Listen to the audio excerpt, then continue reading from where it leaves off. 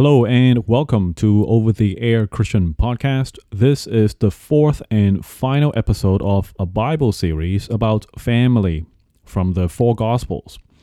This four-part series is made with Hosanna Church of Montreal, Canada.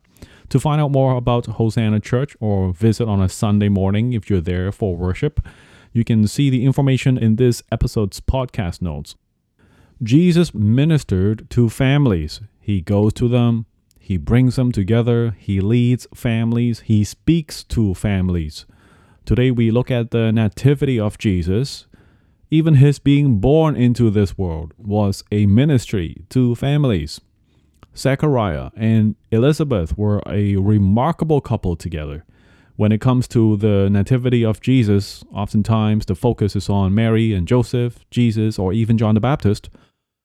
Not to be missed and not to be glossed over, however, are the details about Zechariah and Elizabeth, the mother of John the Baptist. A closer look at how the Bible describes Zechariah and Elizabeth shows an excellent lesson. There's a great deal to learn from their lives and see how God is at work through them. I am going through Luke chapter 1 on the lines about Zechariah and Elizabeth and remarks some observations along the way. Here is Luke chapter 1, verse 5 and on. There was a priest named Zechariah. He had a wife named Elizabeth. They were both righteous before God, living blamelessly in all the commandments and regulations of the Lord. But they had no children, because Elizabeth was barren, and both were advanced in years. Observations. Zechariah and Elizabeth were, according to the records of the Bible, blameless and righteous. And even though both of them were getting on in years and old age, they continued to be faithful, blameless, and carefully lived by the commands and the laws given by God. And they lived this way for a very, very long time, in many years, well into old age. A faithful way of life sometimes starts early on in the beginning of a person's life. But true faithfulness always lasts until the very end. All the way for a long time through paying close attention to God's commands and live blamelessly in a righteous way before God for many, many years, well into old age. Verse 8. When Zechariah was on duty serving God according to the customs of priesthood, he was chosen to enter the temple to make an offering of incense. And all the people were praying outside and around at the hour when the offering was being made. Zechariah was a person who follows customs and traditions obediently. He serves God with a sense of duty and obedience, following customs and traditions. And he was someone who makes offering to God. It so happens that this offering is an incense offering. There is many kinds of offering to God. His particular duty at the time was an incense offering by tradition. Zechariah was a person who makes offering to God.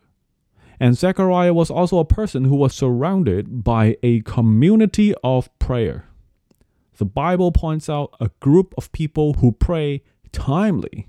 When his offering was being made to God, he was being prayed for as well, so the Lord may find it acceptable.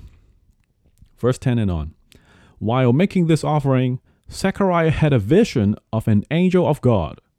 And the first thing the angel pointed out to Zechariah was that his prayers were heard. And the angel also told him about the birth of his son and many details about him, whom we later know as John the Baptist. According to the angel, Zechariah did not believe it immediately, and he was made silent, unable to speak, and mute until his son was born. More remarks. Zechariah was a person who prays. The angel that he saw confirmed it and told him that his prayers were heard. Hence, of course, he has been a praying man. Zechariah also had weaknesses and doubts and unbelief. When he first heard it, the angel pointed out back to him again that he did not believe And because he did not believe in those words, he was made mute for a time. And even though he did not believe in the words or unable to speak for a time, still, the will of God for him and his future son was fulfilled for his son to be born, John the Baptist. And Zechariah, in such a way, was someone who lives under the mercy of God. Verse 24 and on. And after those days, Zechariah's wife, Elizabeth, became pregnant and conceived. And while her husband was still silent and muted, Elizabeth said, "The Lord has done this for me when he looked on me, to take away my disgrace among my people."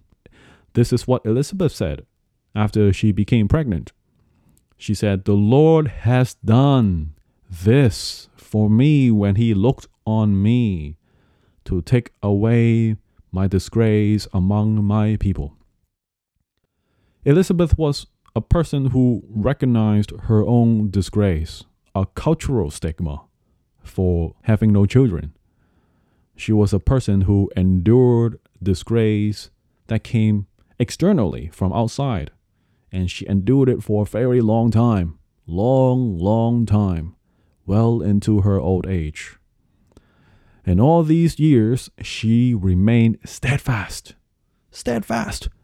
Remember, from the beginning of the Bible, it says that both Zechariah and Elizabeth were blameless and righteous before God, right in front of him, before God.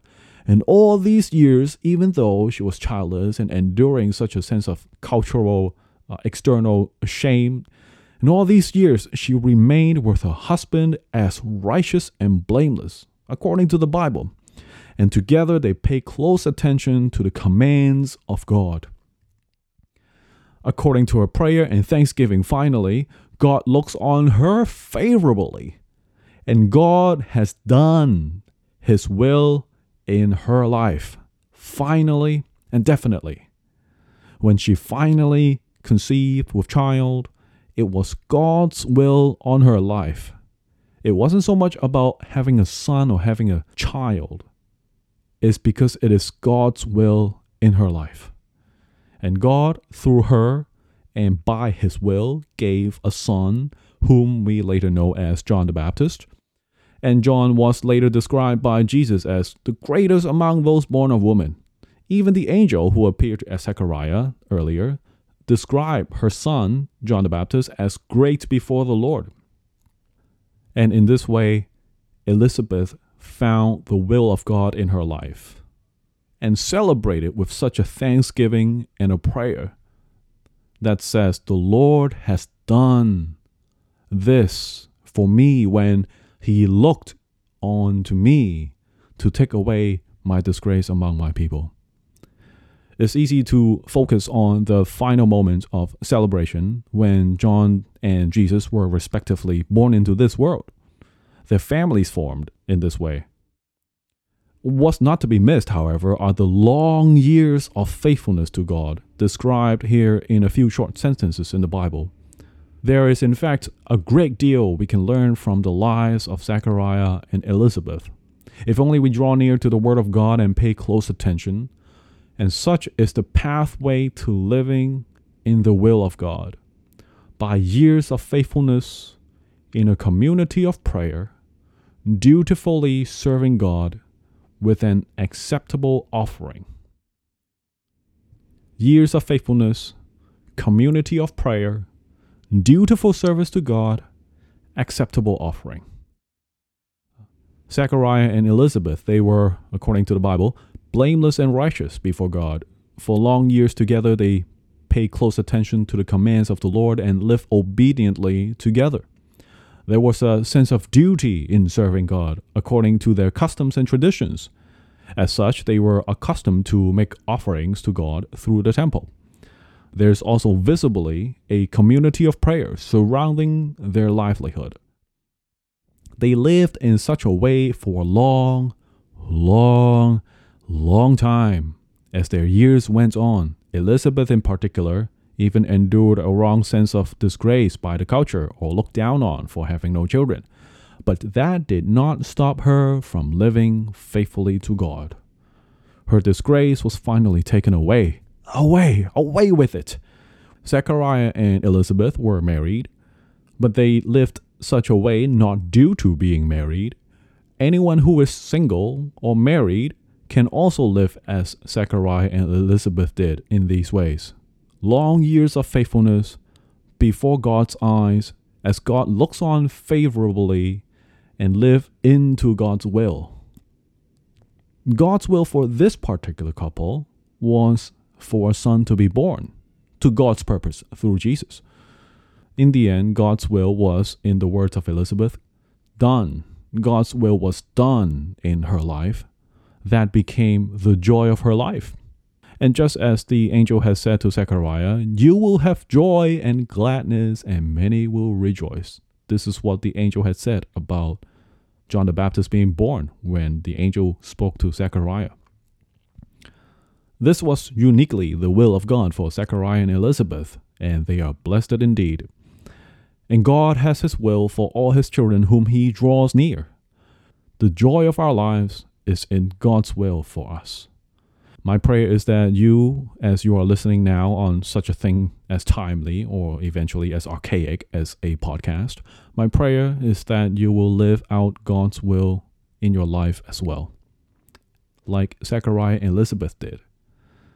This was the life of Zechariah and Elizabeth through long years of faithfulness and faithful obedience all the way into old age, paying close attention to God's commands in a community of prayer, following through their duties. And I pray that you may also be blessed, just as Zechariah and Elizabeth had, through faithfulness and obedience and prayer and service to God. Even though there may be moments of weaknesses, unbelief, or unwelcome disgrace, through and through, God watches over with his faithfulness. He looks on. God is the Ancient of Days. By enduring grace, God looks on to our lives by the years, very long years, and just as tenderly, the same way every passing moment. That's our God. That's the Ancient of Days. By enduring grace, he looks on to our lives by the years, by long years, and just as tenderly, the same way every passing moment. And we are to live blamelessly and righteously and thoroughly in prayers and dutiful obedience, not just for a moment, but for many, many years.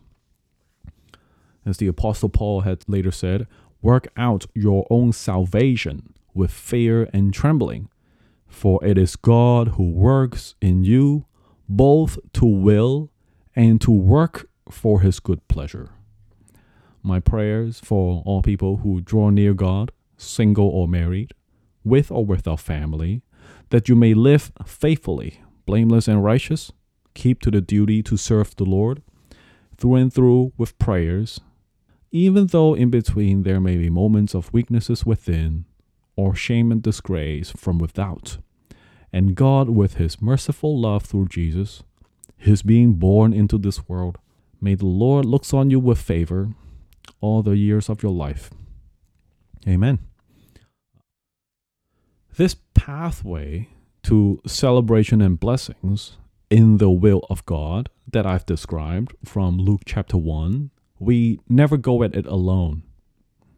Continuing on, shortly after Elizabeth conceived and became pregnant, according to the good news her husband Zechariah received, Mary had a similar experience. She was also visited upon by an angel of God and given the good news about God's will, and her future son also, Jesus Christ. And God, through his angel, has told Mary, Luke chapter 1, verse 36, behold, your relative Elizabeth in her old age has also conceived a son. This is what the angel said to Mary. Behold, your relative Elizabeth in her old age has also conceived a son. She used to be barren. The translation of the Bible may say was called barren, as in was in the past tense. She was barren without children, but now she has conceived. That's the news that the angel has brought to Mary. In this way, Mary, the soon-to-be mother of Jesus, was encouraged.